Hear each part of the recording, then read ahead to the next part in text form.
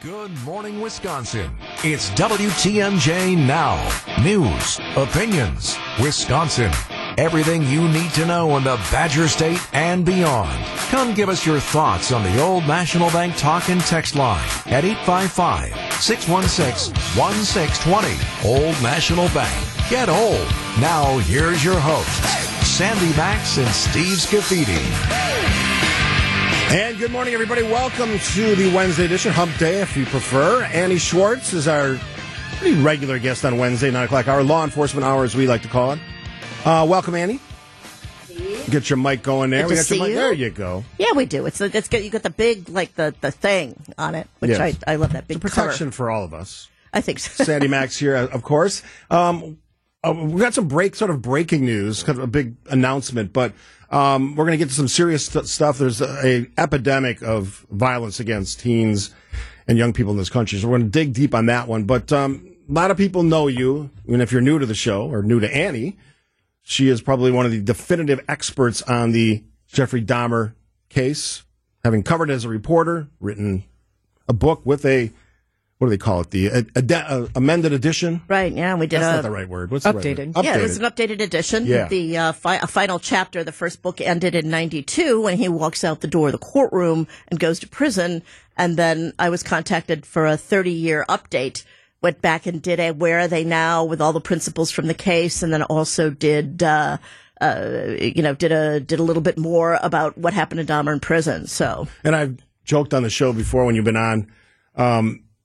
It never fails. I'm watching late night TV and I'll flip and there'll be a Dahmer show, and then your face will pop up because you've done so many of those programs. yeah, it freaks Mark out too. And I always say, what was I wearing? Because if I know what I was wearing, then I know how many pounds ago it was. So that's always entertaining. But Interesting. more to come. Yes. So big announcement. Fox Network, Fox Nation. Fox Nation. Fox Nation is allowing us to make this announcement here for the very first time. Fox Nation's going to be dropping My Son Jeffrey, the Dahmer Family Tapes. That is coming up. I believe they're going to do it the 25th, although there's some urgency to perhaps do it on the 18th 25th of this month? of September. Okay. Mhm. What makes this special different than all the others? You know what, Sandy? The people say that, and they say, "Oh my gosh, really more Dahmer?" But I think this might be the most fascinating Dahmer piece I've ever done, and that is because these are tapes that Lionel Dahmer made of his jailhouse conversations with his son Jeffrey. Nobody ever knew these existed. People knew. I think people assumed, maybe that he had done a few things as far as, noting his conversations with his son, because he wrote a book about the case, right? Called, I think it was My Son, Father's Story. But this is, apparently he had made these tapes. Then when his son was killed in prison, and this is hours and hours of tapes that Lionel made of his conversations with Jeffrey Dahmer. So we're going to get the real voices. Oh, yeah, you're going to hear, Because a lot of this these shows, they have like fake voices. This is no reenactment. This is Wow. none of that. And when you listen to him, when you listen to Dahmer, you get that really kind of flat, unaffected voice that he was so known for when people were trying to portray him in movies. But Lionel wanted to do these conversations, and I think, everyone can have their own reason for why they think Lionel did this. I think there's, in some ways, because a lot of the times during the tapes, Lionel will ask Jeffrey Dahmer, he'll say, was there something I missed? Was there something I missed when you were little? Is there something I should have seen? Like when we were going, when you brought the roadkill home and we looked at the animals, is there something I missed about the way that you felt about that? And I think in a lot of ways, it's Lionel trying to figure out why he, how his son became the way he did. I think Lionel Dahmer's whole life, since his son Jeffrey Dahmer became an international, an internationally known name, has been to figure out what was his responsibility in raising a serial killer. Well, beyond that, what should we think about Lionel Dahmer? Because, recording these conversations with your son, I get you're writing a book, and he did write a book, and I don't know how it did or, what happened with it. But it seems like you're invading the personal space of your son, who you should care about, regardless of the crimes, right? It's still your Right. father's son. Mm-hmm. So what should we think about Lionel Dahmer? What did we miss? You know, Lionel Dahmer, I don't think is going to be getting any Father of the Year awards, okay? But I think that when we're looking, it's so easy to look back at these cases. It's so easy to look back, whether it's Jeffrey Dahmer or the Gilgo Beach Killer or any of these things, and say, you should have seen that. Because in hindsight, we all see those things, right? But when it comes to Dahmer, I think that Lionel Dahmer was always on the search for what was going on there.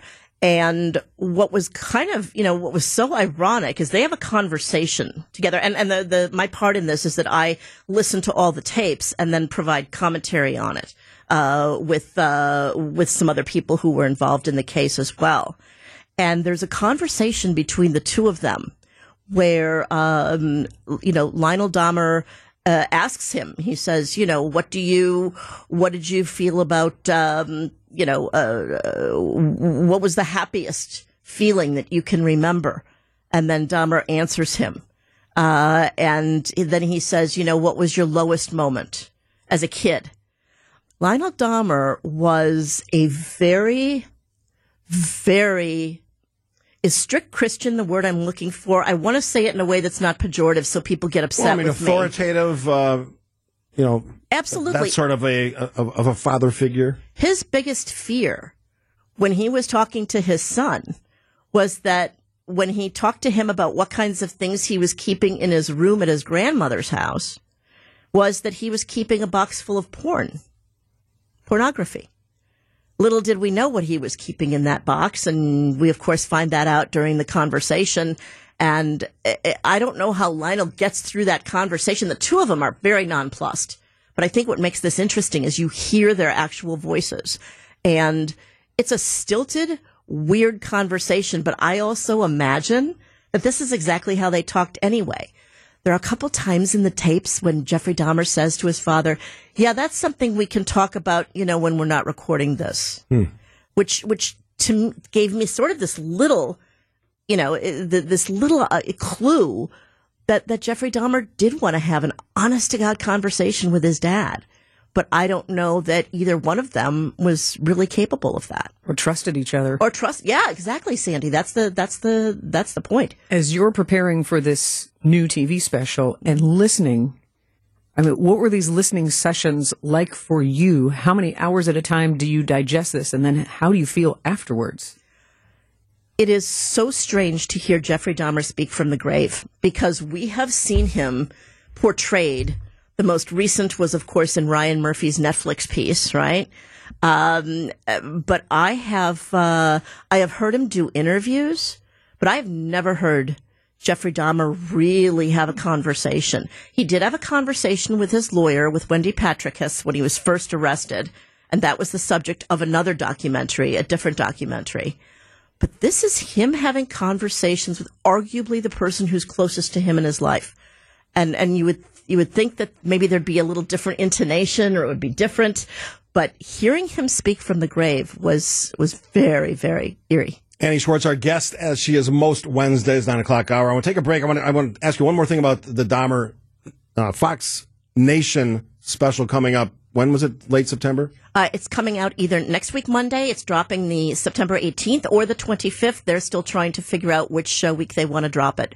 And it'll be dropped on the Fox Nation streaming service. So you can watch it anytime you want. You don't have to wait for it to appear on television. And then one coming up in the next half hour, probably gun deaths among children and teens just exploding in this country. I want to get your thoughts on that as we kind of explore the world of law enforcement from the old to the new, and a crisis among young people in this country. Annie Schwartz, our guest. You're listening, of course, to WTMJ Now. This girl is on fire. Oh, can't get through the hour without having Annie's walk-up music. Annie Schwartz joining us, law enforcement communications expert. We're talking about the Fox Nation special that's coming up maybe as soon as next week on the Jeffrey Dahmer story. And this is sort of, as you said, a new twist on it with the actual recordings between Lionel Dahmer, his father, and Jeffrey Dahmer. So I'm going to ask you this. I get this a lot when we talk about this. And look, I'm not of this persuasion. A lot of people are fascinated by this story. Yes. But I get these texts, and so I'll ask you point blank. Can we just let this go? He's dead. Move on. What's with the obsession? I get that probably in every single interview that I ever do on the book or on the case. It's let it go. I'm going to guess that person who sent us that message is from Wisconsin, because that's where people feel that the most strongly, is here. And they say, please stop talking about this.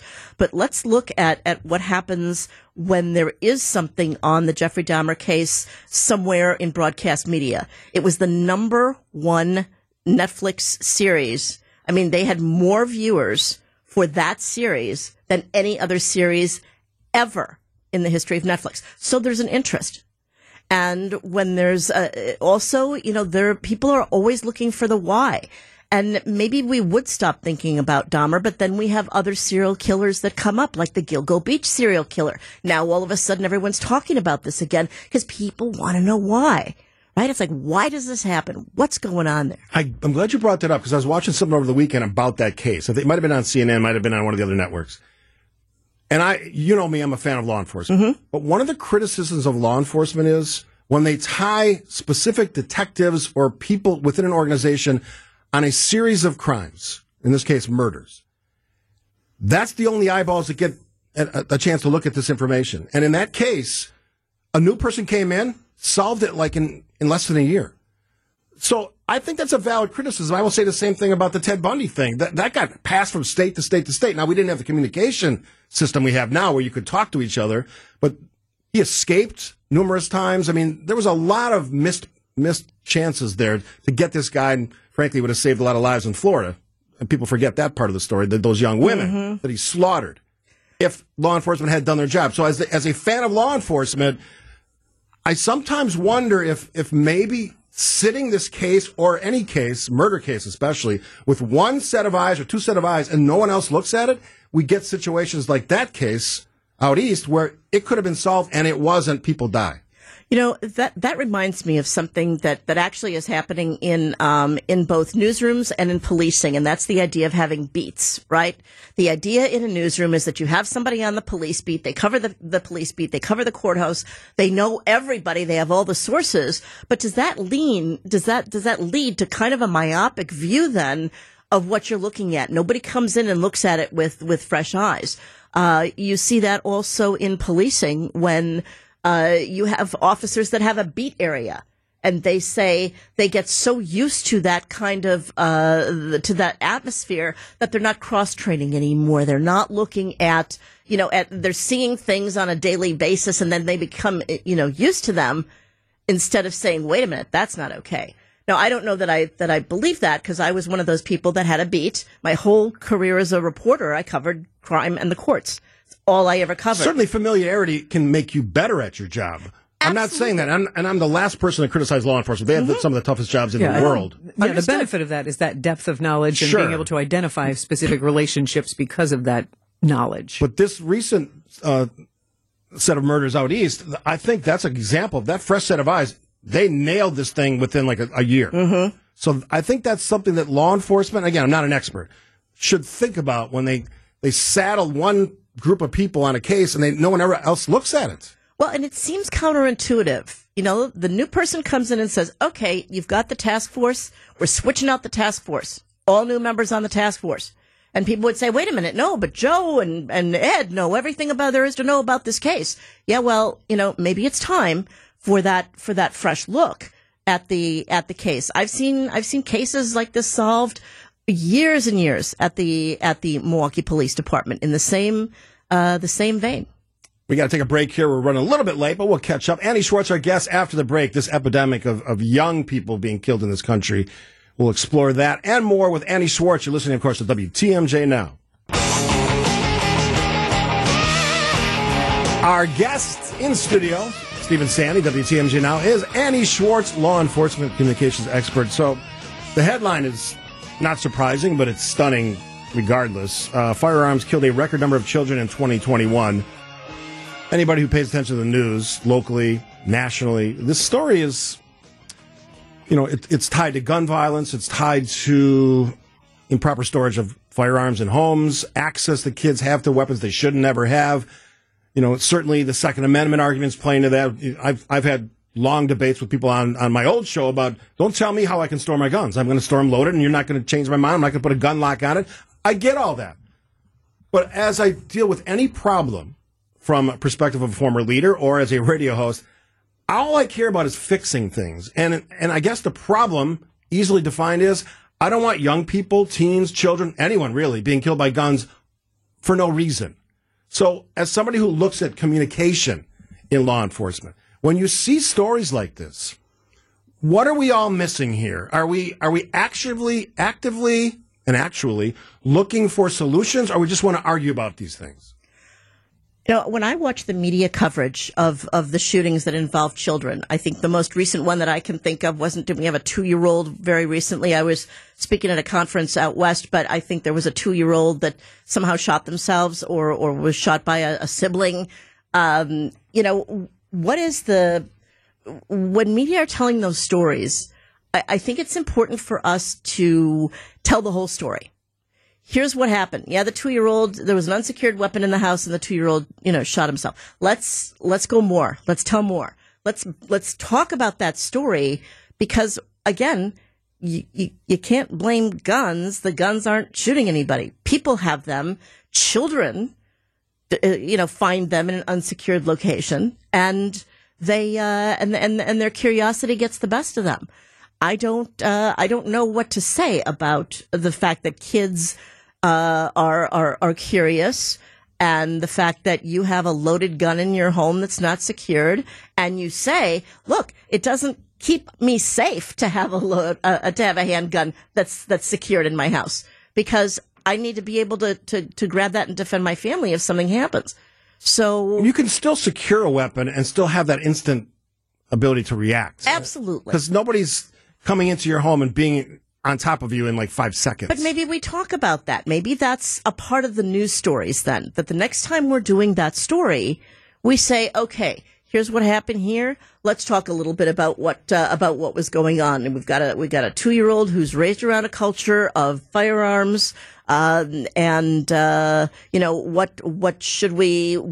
can we do? What should we do? What kind of conversations should be happening? Sandy, you and I were talking about Project Ujima at Children's Hospital, which is their concern, and they have been around as long as I can remember when I started in policing here in 1987.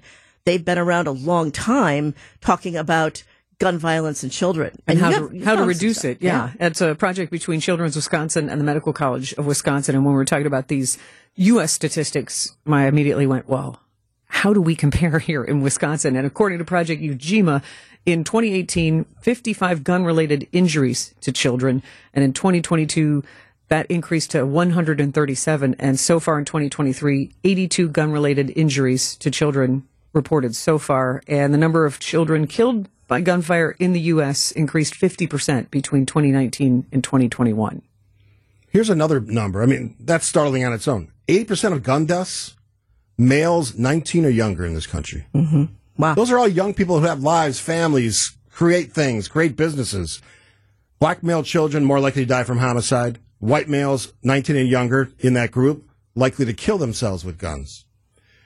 I understand we're not going to solve the problem, but I get so upset with the folks who simply, just by the way they approach this, like, it's an inner city problem. It's not my problem. It's not in my family till it is. Mm-hmm.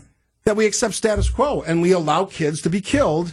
80% of gun deaths, 19 or younger. That's ridiculous in a civilized country, which I think we are. And Annie, to your point of going deeper in reporting and hopefully enlightening people, for example, if the whole goal to have a gun in your home is to protect your family, then having the safety on and having that gun not available to little hands that can reach high or just play with this, that's counterproductive if you're not putting the safety on, if you're not locking it away and getting it when you feel there is an actual threat to your family in your home. Mm-hmm. You think about it, we pay more attention to those counter locks, from kids trying to get underneath the sink. Oh, yeah, God forbid they should get the T-foul. Yeah. Or the Comets or whatever, the Ajax. It's like we're worried more about that than the actual guns, which can kill people. And in this country, 80%, 19 or younger, are young people being killed by guns. And I'm also not a fan of legislating this. I don't know that this is something, and I don't want to get out of my lane here, but I don't know that legislation is the way to go here. A lot of people who speak much more eloquently than I do about the issue of children and gun violence talk about, legislation involving guns. And I'm just, now look, first of all, I'm nobody's mother. Okay. It's important for me to mention I'm nobody's mom. So, my view is of a childless person, but man, I take a look at when we're talking about what about school-based mental health care, school-based trauma care? Do we have to put more of a burden on our schools than they already have in order to teach children about these kinds of issues? And I don't know the answer to that. I throw that out there as a topic for discussion and not as something that I recommend.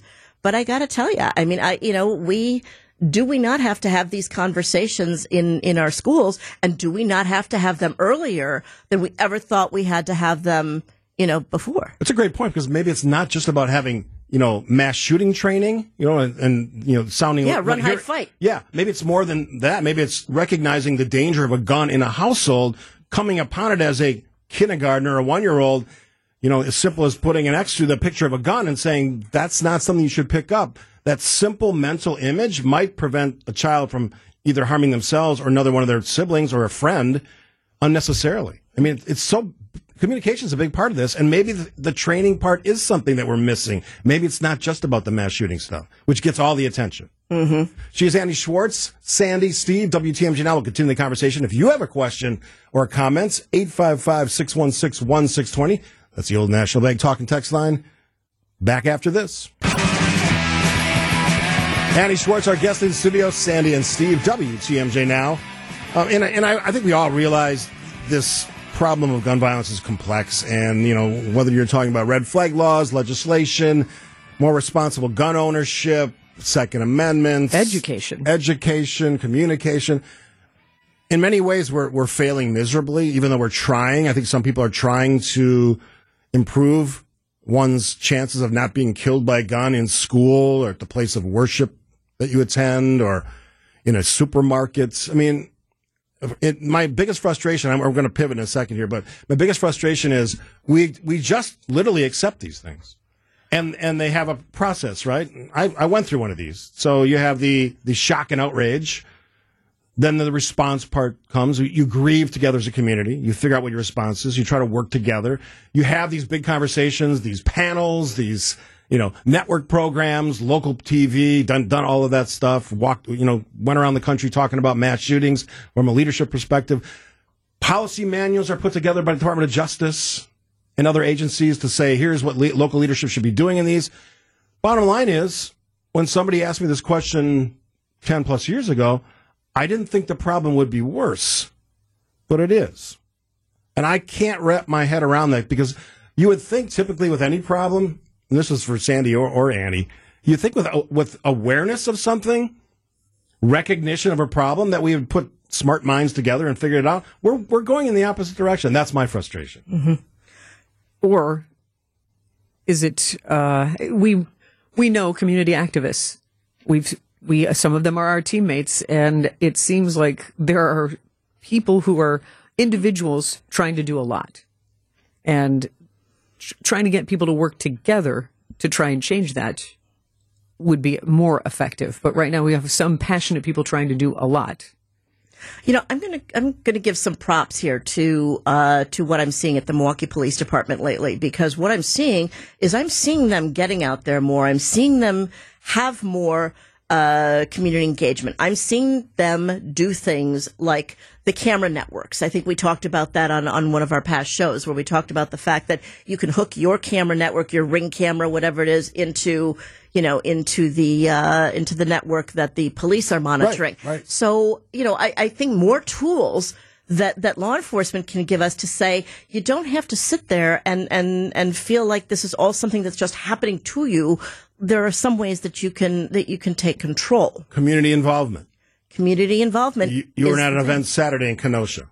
Yeah, Tell us about it. This was kind of I love going to events outside of the places that I usually go. So I'm in Kenosha, and the Kenosha Police Department has launched, Saturday was their launch of their community engagement team.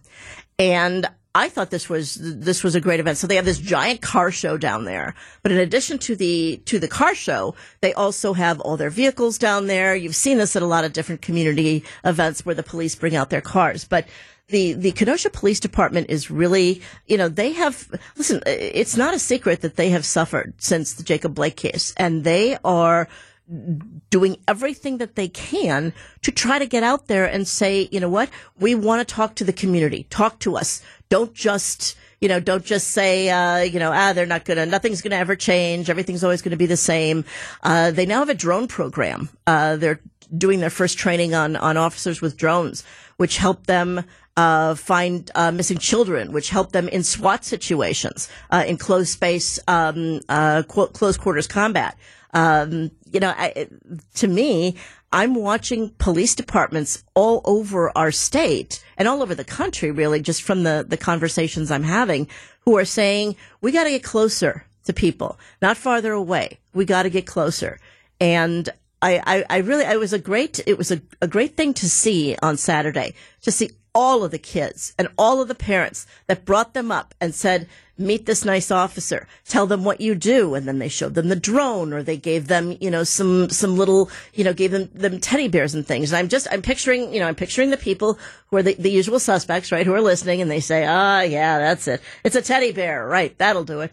But, I think that law enforcement is really struggling and trying to figure out how to get closer to their communities. And trust and relationships take time to build. Mm-hmm. It isn't whoever's cynical and going, yes, it's a teddy bear. That isn't going to change the world overnight. But that trust and that relationship and seeing that person going, okay, they are here to protect and serve, not just apprehend. Mm-hmm. There's been a kind of a comeback of sorts. We know that post George Floyd, the relationship between police and community suffered, and there was, mass protests, riots, all kinds of things happened, bad things happened, and calls for defunding the police. Well, thankfully, those calls were mostly ignored, not everywhere, and then the places that actually did some of that are actually reversing course now and realizing maybe law enforcement's important. Which I would have told them a long time ago if they would just ask me. But these types of programs, that is a response to that falling out. I would argue that it's the right response. If we're perceived, and I'm putting myself in the shoes of law, if we're perceived as not listening, if we're perceived as not doing the right thing, I think going out in the community in whatever fashion that is, and I've seen a lot of great things done locally here in Milwaukee and other places where you're interacting with people of color in their neighborhoods, in their own environments, in mass gatherings, and you do it safely and you make it an educational tool, a relationship tool. I think that's a great example of how George Floyd could actually work to the benefit of policing. Is that going too far, do you think? I don't think it's going too far. I mean, the George Floyd case is a tragedy all the way around. And what I think it did is it forced some conversations in law enforcement to say, how can we do things a little bit differently? Unfortunately, what happened in a whole lot of communities is they went way overboard, right? They went way overboard when it came to policing. They said, okay, no more police responding to domestic violence calls. We'll send social workers. All right. So somewhere between the thing where you don't send police anymore and the thing where, the police, rappel down the side of your house and come in through the picture window, there is the right way to do policing. Right. And George Floyd, I think what George Floyd did was it said, let's think broader about policing. Let's think broader about what we do in our communities. I have seen a lot of departments try to come out of very challenging times post George Floyd and say, what are we going to do? And I got to give a shout out to Chief Pat Patton down at Kenosha, who is saying, you know what? We've got to do things differently here. And we are doing things differently here. This community engagement team that is out there, that looks like the community, that's out there talking with young people. We're not, I don't know how much relationship building we're doing anymore between kids and the police. I know that, MPS couldn't get police out of there fast enough. Well, now they're back. Mm-hmm. So let's try. It took legislation to make that happen. Of course it did. Mm-hmm. Of course it did. Because, it was like, no, we don't want stormtroopers at the school. And it's like, wow, that's a, pretty narrow view of what having police in school means. The other part that doesn't get mentioned enough is, and I've heard that they're not us, when you refer to the police as some separate thing. But in many cases, in many cities around this country, they look like the population they serve. That didn't used to be the case. That is a policy and a practice that law enforcement did on its own. Some of it by necessity because they need police officers, but they changed the demographic makeup of their departments. And that doesn't even seem to have a positive effect yet. Now, maybe it will in the future. They were going in that direction when George Floyd happened. Then post George Floyd, one of the fallouts from that case is that we have seen people say, be a police officer? Not my career choice. I'm not doing that. I don't want to, I don't want to be, I don't want, to be judged in that way every single day when I'm just doing the thing I was trained to do. And now all of a sudden people on the radio, the TV, or the newspaper are talking about what I did. Also, it's just not seen as a career path by enough young people. And I think that's another one of the positives of seeing police get into the community and talk to kids. It's to meeting somebody like Chief Pat Patton in Kenosha and saying, I want to be like him. I want to be like him. What he told me about being a police officer. I like that. It's amazing because when you meet these people, and I've had many of them in studio from Salute the Service to all the other things that we've had them in for, it's once you talk to the person, whether it's a chief or a sergeant or detective or just a plainclothes officer, whatever it is, they tell stories about the relationships. It's one of the primary focuses of Salute the Service, giving the name, rank, department a public face, telling their stories in depth. That's one of the fascinations I have. And I think taking that model of knowing these people that are actually protecting and serving in your community is so important. So shout out to those folks in Kenosha. That is a job well done. Absolutely. And who was the chief? Happy. Pat Patton. Chief Pat Patton is doing a great job down there. He's still pretty new. I think he's been there a little over a year. I mean, pretty impressive to do that in a year. Yeah, they had 3 police chiefs inside of a very short amount of time. I think since Jacob Blake, they've had 3 different police chiefs. He's the 3rd. But he's making a difference down there, and I'm optimistic about what's happening down there and in other police departments. We just got to figure our way. We've got to figure our way, and it's not necessarily going to look like something that comes out in one of those policing journals that says, this is the new cool thing, send social workers to, these calls. I think that it comes with looking at your own community and saying, all right, here's what we need to do here. And what a morale boost for those Kenosha officers, high-fiving kids and just... Oh, yeah. Because policing is a difficult job, period. Mm-hmm. Though you never know what kind of day you're going to have. And some of those days you are really making a positive impact and a positive difference for somebody because you're helping them in some way get off the side of the road. But they see a lot of crisis. So to be able to visit with people and have them go, hey, high five, cool, what you do, tell me more. Mm-hmm. That's good. Tell me more is what we need to have happen. And I'd like to see, look, parents, if the childless Annie Schwartz is talking to you, right? But parents, when you run into the police officers when you have your kids with you, don't say behave or this officer's going to arrest you and take you to jail. Not helpful. Not helpful for the profession. Talk, have a conversation. What did you do today, officer? What are you doing today? And I think policing is changing. This is a sea change. This is an enormous aircraft carrier that's got to turn around, but I'm seeing it move. Real quick before the break, and we're going to wrap it up after the break with Annie Schwartz, our guest, a regular feature at 9 o'clock hour on Wednesdays. Do you get the sense that, like Kenosha, that story you just put forward, are we seeing that in Milwaukee? Are we seeing those same steps being taken? I think we are. I think we're hearing them happen little by little, but I think we also have to tell people that I understand that Milwaukee is the big police department. It's the largest department in the state, but let's also go out to the communities and tell people what's happening out there. But yes, I am seeing Chief Norman try to figure out what's the next thing we can do. I love the camera story. I thought that camera story was brilliant, and I can't wait to see what else. He is a very community focused chief. I want to see what else he's got in store. Annie, Sandy, Steve. We'll wrap it up with Annie after this on WTMJ.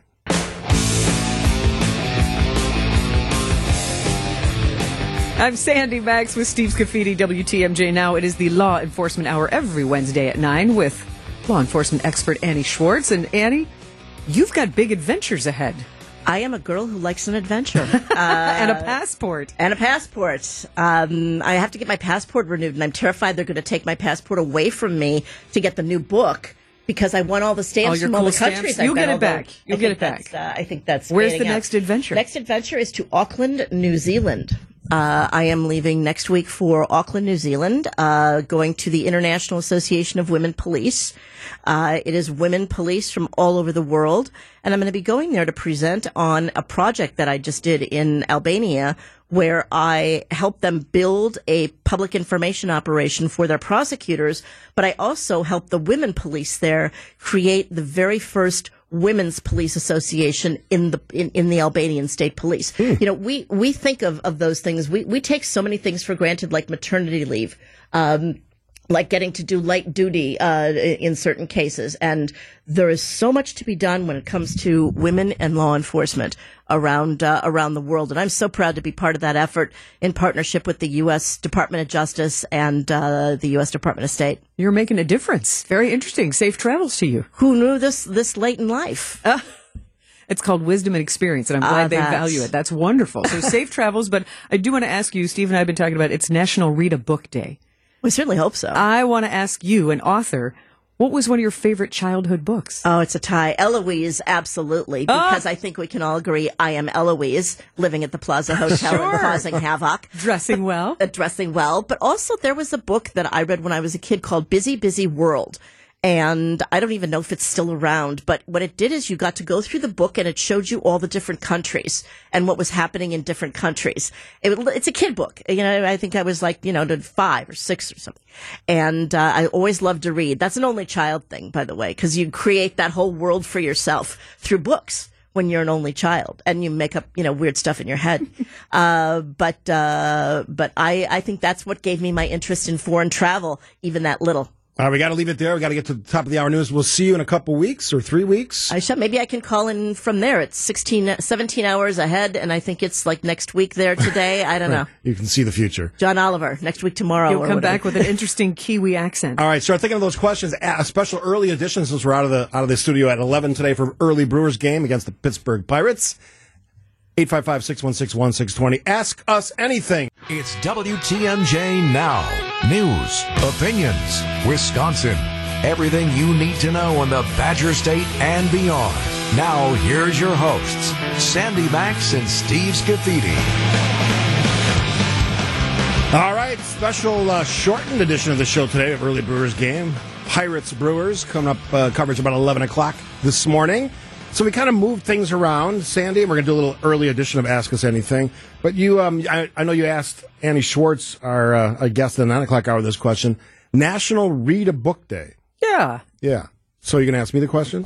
If you'd like me to. Yes. You could ask me first, but go ahead. You want me to ask what you? book? What was your favorite books as a child? Hardy Boys. Oh, yeah. I was a big Nancy Drew reader, so Yes. all of them. I think I even have the collection, much to my mom's chagrin. Yeah, I don't have the books anymore, but I had all of them. I mean, I can even remember Hunt for Hidden Gold was one, or something with a windmill on the cover. They all had certain titles, you know, The Mystery of the Fill in the Blank Here. They were interesting, and I don't even remember how old I was when I was an avid reader when I was little, so I read a lot. But I had all the Hardy Boy books on my shelf. Cool. Yeah, what's yours? I can highly recommend that. The first book I remember getting very excited about as a school kid was second grade, and it was Trumpet of the Swan, one of the E.B. White books, same author as Charlotte's Web. Yeah. And I remember devouring Charlotte's Web. For some reason, we had a bus delay, and me and my friends just sat and read like the entire book of Charlotte's Web, and then giggled and kind of had a mini book club at that age, and really enjoyed that. I really enjoyed Nancy Drew.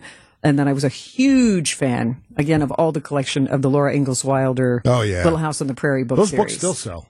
They should. Yeah. They're a capsule of time. But it is funny what captivates you. And I remember there was another series of books that my grandmother got me interested in. The author was Lois Lenski, but it was a Polish author. And it was a similar, like a girl following a girl in her travels. It's funny you mentioned Charlotte's Web because our granddaughter, youngest grandchild, is named Charlotte. We call her Charlie. Yeah. So whenever we go places, we try to find books with the name Charlotte in it. And there's amazingly, we're in France and Italy, there's always books. How many books there are with Charlotte? Yes. So, and then we give them to her as a present. Now, she's not reading those books yet, but she'll have a nice little collection at some point. Aw. Yeah, and they are children's books. So, but it's just kind of a fun little thing to do. Kind of what inspires you to read. And we welcome your favorite childhood books. Old National Bank talk and text line 855-616-1620, in addition to Ask Us Anything. But not only is it really good to start reading early, teaches you vocabulary, but it also opens up your imagination.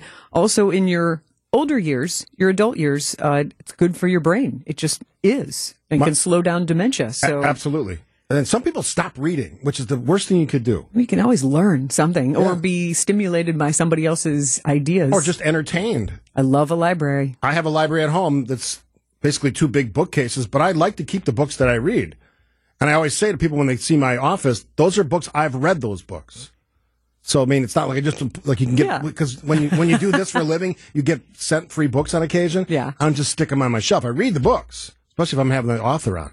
So this next half hour, before we're joined by conservative author and columnist Christian Snyder, is about questions. Ask us anything. And Bob from Waukesha has a very provocative question right out of the gates. Oh, my goodness. Provocative. And timely. Here we go. If you're a sports fan, it's provocative. Okay. Hi, Bob from Waukesha. Welcome. Well, thank you for taking my call. Sure. I'm excited. I'm just curious, Stephen. I really, given your background, and I thought you were kind of a courageous guy, but I was curious to know if your travels to Italy, which are coming up in the next few days, and I wish you safe travels, are a means to specifically avoid the drubbing that the Packers are going to take at Soldier Field on Sunday. Oh, you're clever, Bob. So Bob is a Bears fan, I take Oh, it. yeah. So, You're excited about Fields at Soldier Field. Oh, yes, I am very much excited. all right, so let me give you my take. No, when I planned this trip, I actually didn't even think about the Packers, even though I know when they play. And certainly we didn't know the Packers were going to play the Bears, which is a big deal. And I try to never miss the Packers-Bears game at Lambeau Field. And I used to go to both Chicago and Green Bay, and I stopped that because I'm not a big fan of Bears fans. But let's set that aside because you're a good one. You're a good example of a Bears fan. I expect the Packers to continue their winning streak. I think they've won the last 7 or something like that against the Bears, and what is it, 25-6 or something over the last 31 games. It's a crazy number. I like Justin Fields, so I'm fair about my appreciation of talent. I think it remains to be seen whether he's a good throwing quarterback. He's probably lights out, or whatever term you want to use, the best running quarterback in the NFL, one or 2 or 3. But I expect the Packers to win the game. I will say 28-17, Packers will win the game, and I'll find out the next morning when I'm sitting by the pool at a luxurious resort in Tuscany, Italy, Bob. Yep.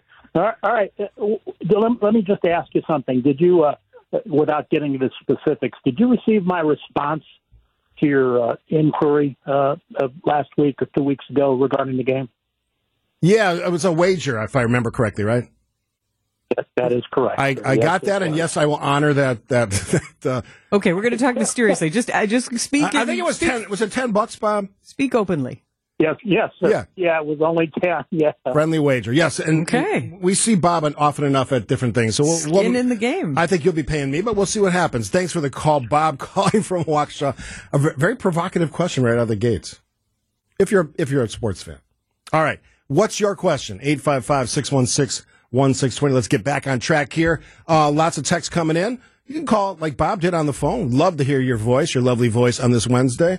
If you have a book that struck you as a child on National Read a Book Day, love to hear about that as well. I bet you the Hardy Boys things and Nancy Drew are very popular with a lot of kids. They should be. That's a gateway to the world. And I looked it up. They still sell them. You can Why still wouldn't buy they? Like the family of the author. Nancy, Bess, and George were my BFFs as a kid. Who gets them? Like Franklin Dixon was the author of the Hardy Boys. Hardy Boys, yes. Who's getting that cash? The families must be living big on that stuff. Hey, quick story before we go to break. Nothing Sure. to do with any of this. Mm-hmm. The guy that won the $2 billion lottery. Yeah. He bought a mansion in Bel Air, California for $87 million, like the first 2 weeks. Well, that was the ticket that was sold really in a rough neighborhood Yes. of L.A., downtown L.A., right? No more rough neighborhood for that Wow. individual. 87.7, one of the biggest mansions in California. Him and all his friends. He can Is it? put him up. That's a big buy right out of the Yes, gates. it is. I was just fascinated by that. I might have to dig further into that story. I love that. That is interesting. I love to have him on the show. All right, I see the phone lines heating up. Ask us anything. Sandy and Steve, WTMJ now. Little something we call Ask Us Anything early edition because we have an early out for the Brewers today. Pittsburgh Pirates, Milwaukee Brewers coming up. Brewers had a nice win again last night.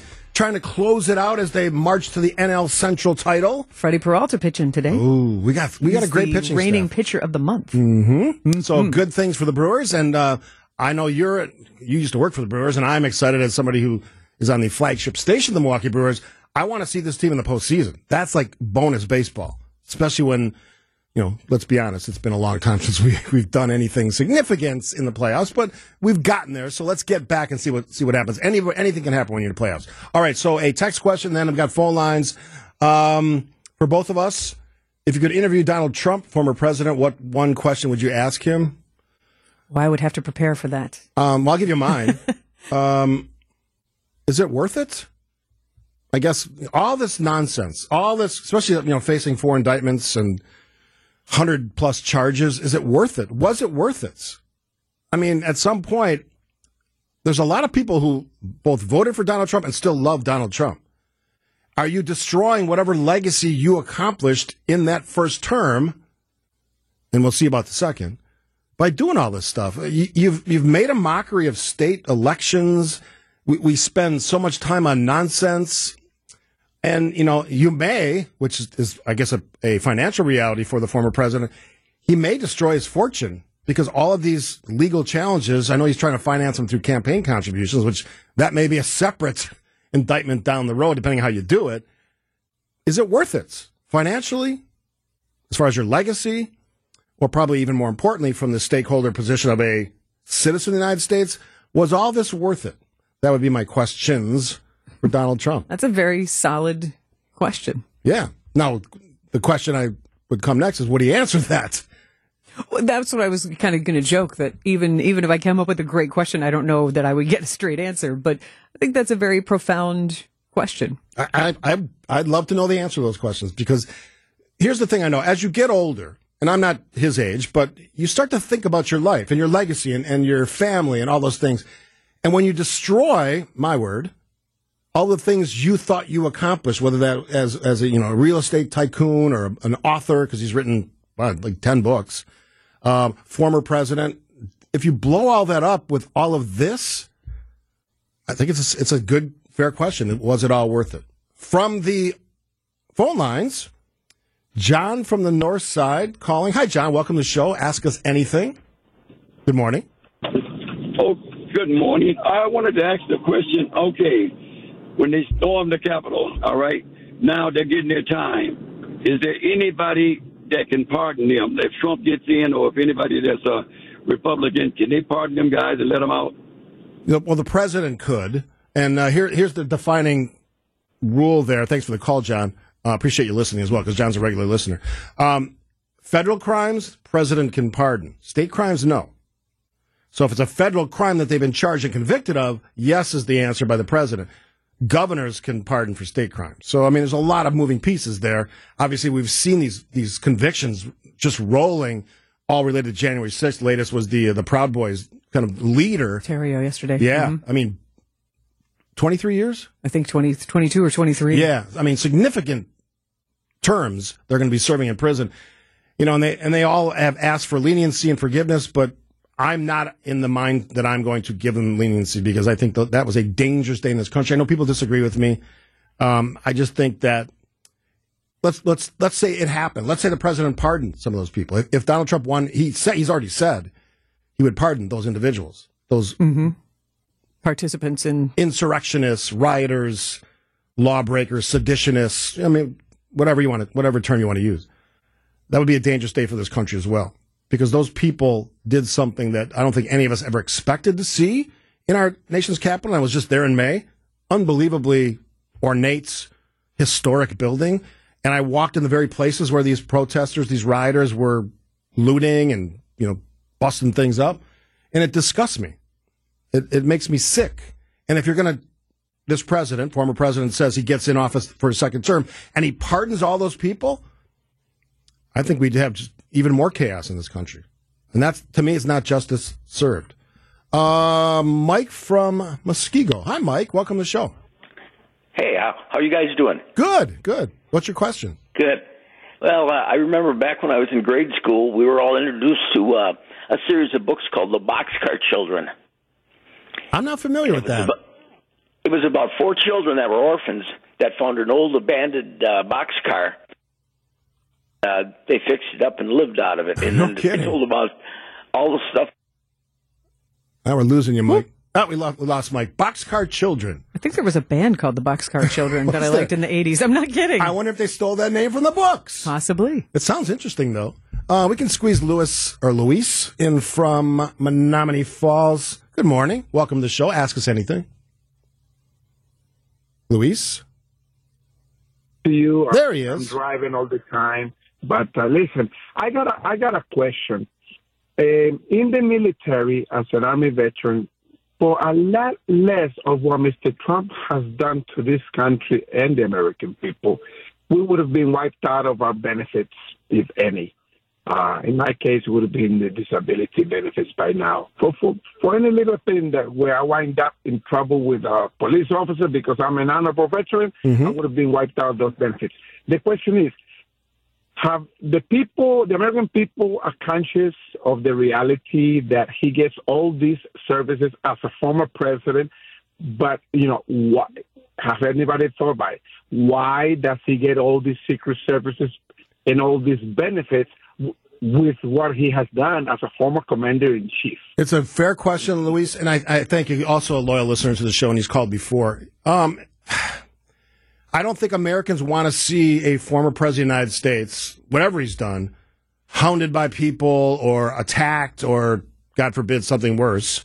So they're always going to offer Secret Service protection to former presidents. So I have a feeling, just this is pure speculation, just based on what I know, that the president's life, if these convictions occur on these multiple indictments, his life's going to be dramatically different. Now, obviously, the caveat is if he wins re-election, disjointed terms, not connected, but his second term, he'd have a lot of power. But even that is suspect, because there's some people that say a president couldn't pardon himself. So all of these things are up for grabs.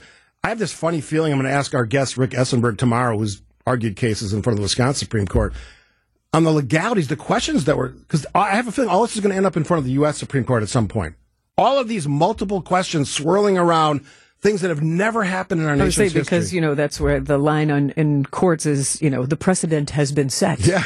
There's no precedent set for what we're experiencing in the political realm right now. And the possibilities of even having a president get elected, but also be imprisoned. Crazy, worst case, bizarre scenario. Yeah. Not predicting, just saying that is a scenario that could happen. And even beyond that, which is just absolutely insane that a president could be evicted and sent to prison. How about voting and cheering for a president who doesn't even like the country he's president of, who belittles it all the time? Now, he's not absolute in that. He says some good things, but he also complains about our institutions, which I still have a lot of respect for. I know some people don't. That's just the honest reality. If you're going to have a cheerleader for the country, I think in my world and hopefully in yours, the president of the United States should be that cheerleader. I don't know, just kind of makes sense to me on a baseline level. But that's me. We'll take a break. A little bit more time for Ask Us Anything. Then we're going to be joined by author and columnist on the conservative side of the aisle. Christian Snyder will join us talking about a lot of things, but especially this impeachment story that's swirling around the Wisconsin Supreme Court. Ask Us Anything. Got a couple minutes here before we go to break, and I'm going to be joined by author and columnist Christian Snyder, who I think he's already on the line. We'll get to him in a moment. Quick question from the 414 on our Trump conversation, former president. What happened to innocent until proven guilty? That's assumed for me, and I've said it over and over again, that if he gets off on all these charges, it'll just be a campaign that's highly publicized, highly covered, and under the umbrella of all of the swirling stories about Donald Trump, and maybe that's just what it was like in 2016. It's a ways away from that, so I've kind of forgotten some of that nightmare. But, personal opinion, yes, he is innocent until proven guilty, so hopefully that answers your question. Let's see quickly. How can a person be president if he's a convicted felon, but a felon can't vote? That's a great question. And that's another question for Rick Essenberg tomorrow, because I've seen it both ways. Felons can't run for office. Felons can run for office.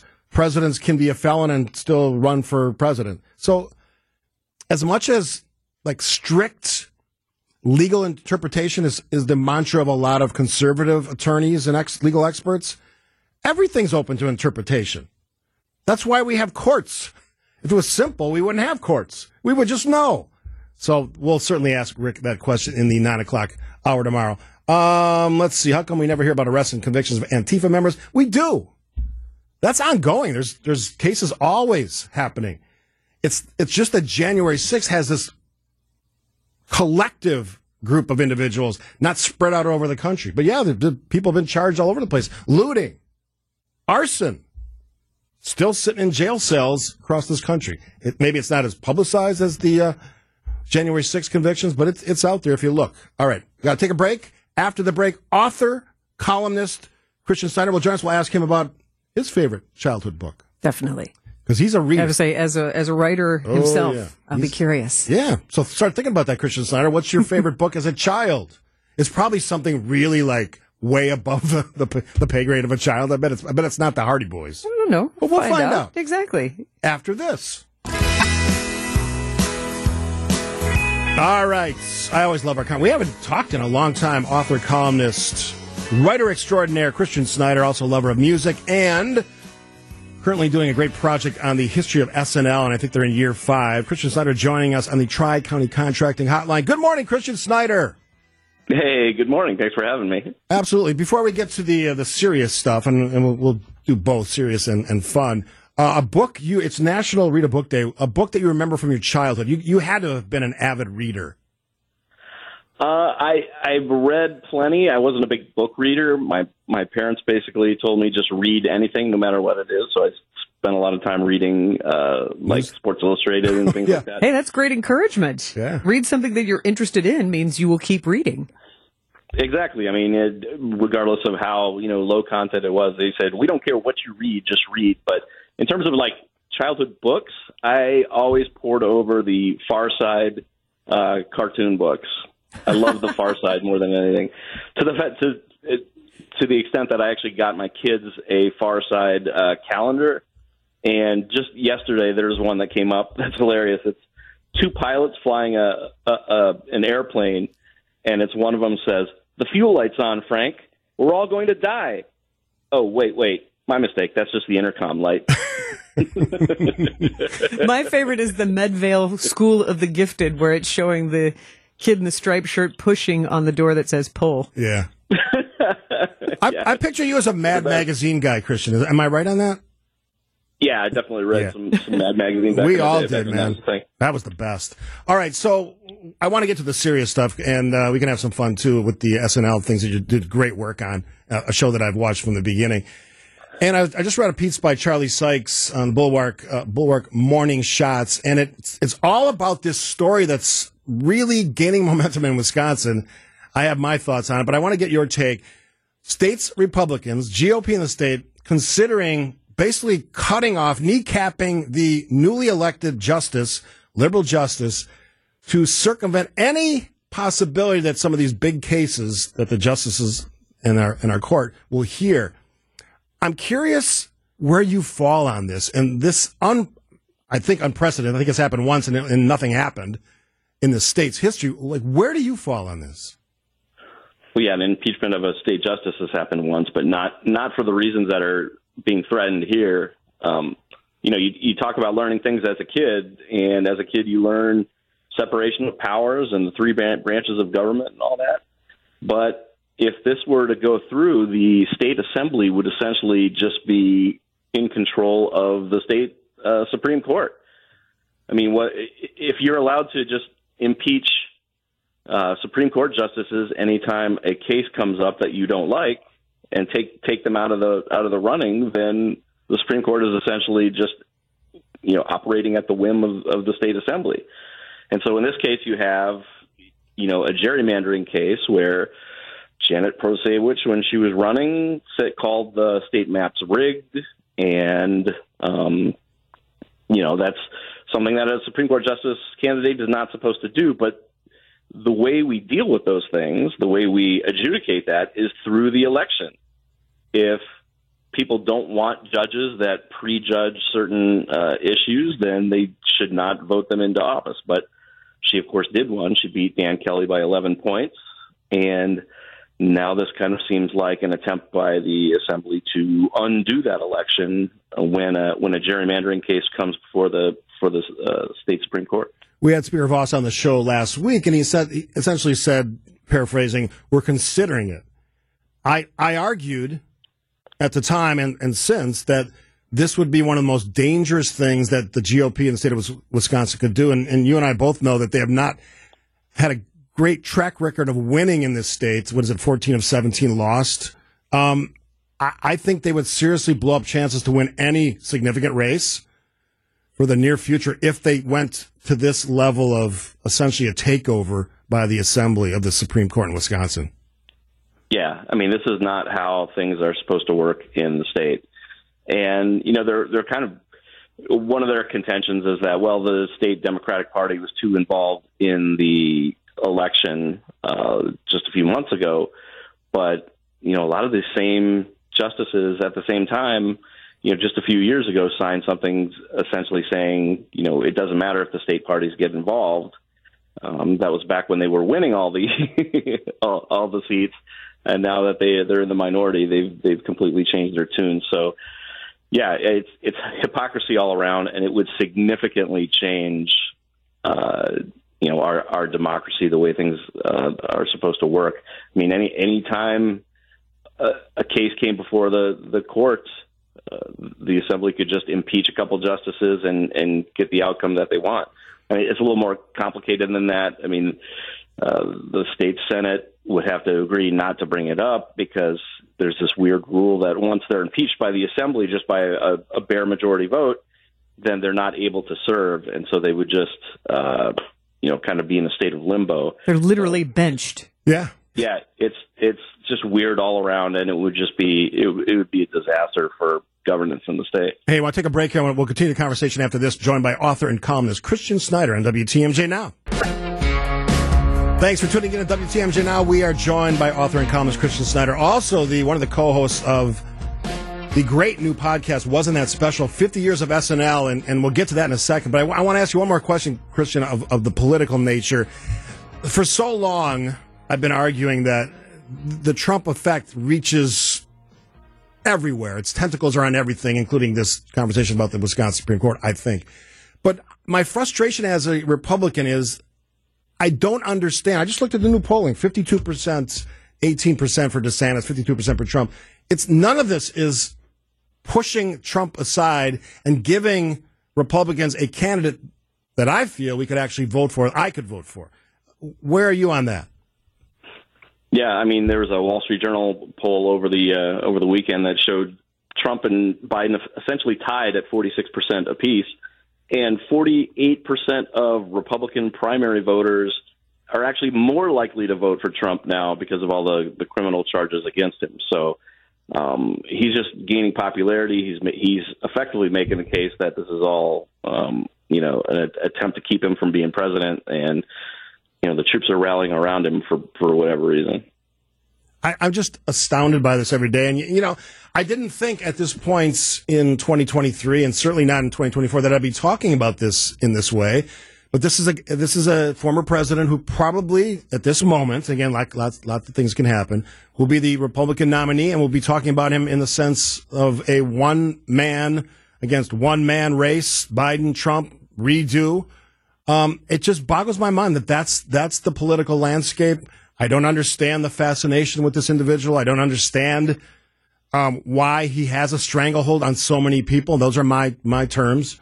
And it's frustrating as hell. And I talked to a lot of conservatives out there, good, decent, honest people who voted for Trump twice and said, you know what, I don't want to do it again, but here we are.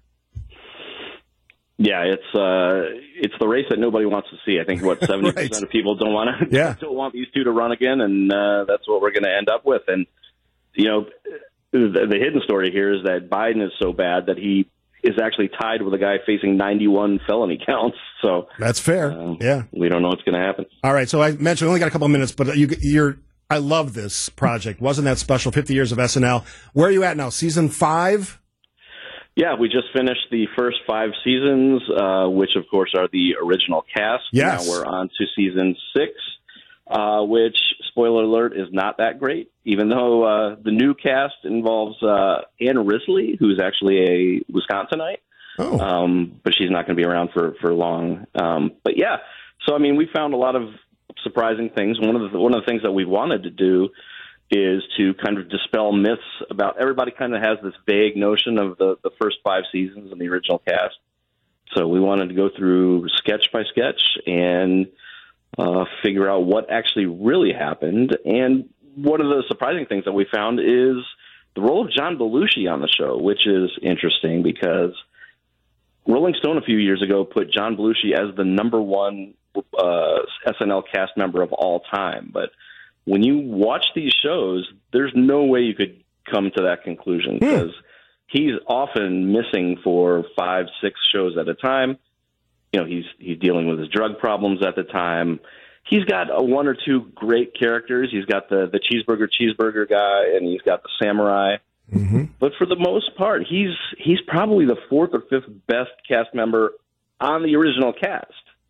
So, to this point, who's your favorite? My favorite, it's probably got to be. I mean, halfway through the second series, Bill Murray really kind of takes over the show. Yeah, I would have said Gilda Radner. Gilda's definitely there too. She's. My feeling on Gilda is that not all the sketches she is are fantastic, but she is fantastic in every sketch that she's in. It's whether it's a great sketch or not, she's always amazing. Wasn't that special 50 years of SNL? If folks want to subscribe to that podcast, where do they go? Go to wasn'tthatspecial.com. Easy. Or if you're on Twitter or X or whatever it is now, you can go to 50 Years of SNL. I love it. Find us there. And we hope to have more frequent conversations with you. I know we've been kind of juggling our schedules, but always appreciate your wisdom and your writing. Christian Snyder, author and columnist. We'll do it again in a couple of weeks. Yeah, thanks for having me. Absolutely. Christian Snyder, we'll take a break. We're going to walk it up to Brewers baseball. Early start today. Pittsburgh Pirates, Milwaukee Brewers. Game 2 of the series. Quick break here. You're listening to WTMJ Now. As we've been talking about, we have an early Brewers game today. Today. Coming up, Pittsburgh Pirates. Early start, so they won last night. I think it was 7-3. Good show. Great show tomorrow. So just give you a look ahead, all of you folks out there, Sandy as well. Tammy Baldwin, U.S. Senator, will join us in the 11 o'clock hour. I think she's scheduled for 11:30. First Lady was in town. We're going to talk about that visit, some of the other things that she's got in her mind. This idea of a tech hub, technology being the driver of Wisconsin's economy. I'm all in on that, and we'll ask the senator about that. Some of the other projects she's working on. Mm-hmm. We'll ask her about the Wisconsin Supreme Court controversy, right? Because sure. She's an elected. I'm sure she's got an opinion on it as a Democrat. Rick Essenberg, who's been on the show many times, the president and CEO of the Wisconsin Institute for Law and Liberty. Yes, I know he's a conservative, but he's also, and this is what I like, he's also an individual who has argued cases in front of the Wisconsin Supreme Court. So who better to ask about legal strategy questions related to the Trump trials, all of that, what's really going to happen if he knows his take on the questions that are being asked. Can a president do this? Is it free speech as a president? Are these actions going too far? All of those questions. And, of course, the pending discussion, which I think is happening today in Madison, about the pending potential impeachment of a newly elected Wisconsin Supreme Court Justice, Janet Protasiewicz. My friends at Panoramic CBD are going to come on the show and talk to us about their great product and some of the things you might not know. And one of those things, by the way, CBD for pets. I have a ton of friends, Sandy, who have the pet thing where they just panic when there's storms, thunderstorms. Oh, yeah. CBD can help with that. So we're going to bring those folks in. I got a ton of questions I already wrote down for them. And all the fun things we do on Thursday, including That's What We Said. That's what we said. Also, what's on tap to help you make the most of Which I a love. weekend that's almost already here. It That's is the almost benefit here. of a short week. And tomorrow's my Friday. For you, yes, it is. More than that, it's the last day I'm going to be working in about 12 days. So I am going to, somebody asked about the trip. So Sandy's got some great co-hosts, and I'll let you kind of walk through that tomorrow or Friday. Just a great good bunch of people coming in. Leaders, thought leaders, just impressive people, media, different organizations. It's kind of a nice mix. And then there's even a sports guy in there, which I love too. And Yes. we'll just let it sit at One that. of my favorites. Yeah, he's one of mine too. So that'll be a good listen, a great listen. And I told people this yesterday. I had a conversation about the trip. Excited beyond belief because I've been to Italy before, but Who's going to pick your tomatoes when you're gone? I have friends that are going to be doing that for me because there's going to be tomatoes to be picked. I did my final picking 2 days ago, but there's tons out there. So I have a few. You have guest designated harvesters. friends. Yes. Well done. And I brought some tomatoes into work yesterday. So I'm going to bring back some sounds from Italy. Could be from a restaurant. Could be talking to some fans on their first experience in the Tuscany region. And I'll bring that back after I return, which I think I'm coming back on the 19th. So I'm going to miss the show. I mean, it becomes part of your life. You know this. You've done radio and TV forever. It becomes part of your life. But vacations are fun, and this is a listener trip. And we got another one coming up next year starting in Munich and Germany. We go to Amsterdam. It's just all over the place. So I'm looking forward to talking about that as well. So Brewers today. Exciting show tomorrow. Last thoughts on National Read a Book Day. Read a book. Pick one up. Pick one up. If it's been a little while, pick up an old favorite or Where do you borrow stand one on, from a friend. Quickly, where do you stand on adults reading children's books? I'm all in on that. Reread them. Brings you back good memories. Sparks you into reading more. It's all good. All right, Brewers Baseball's next.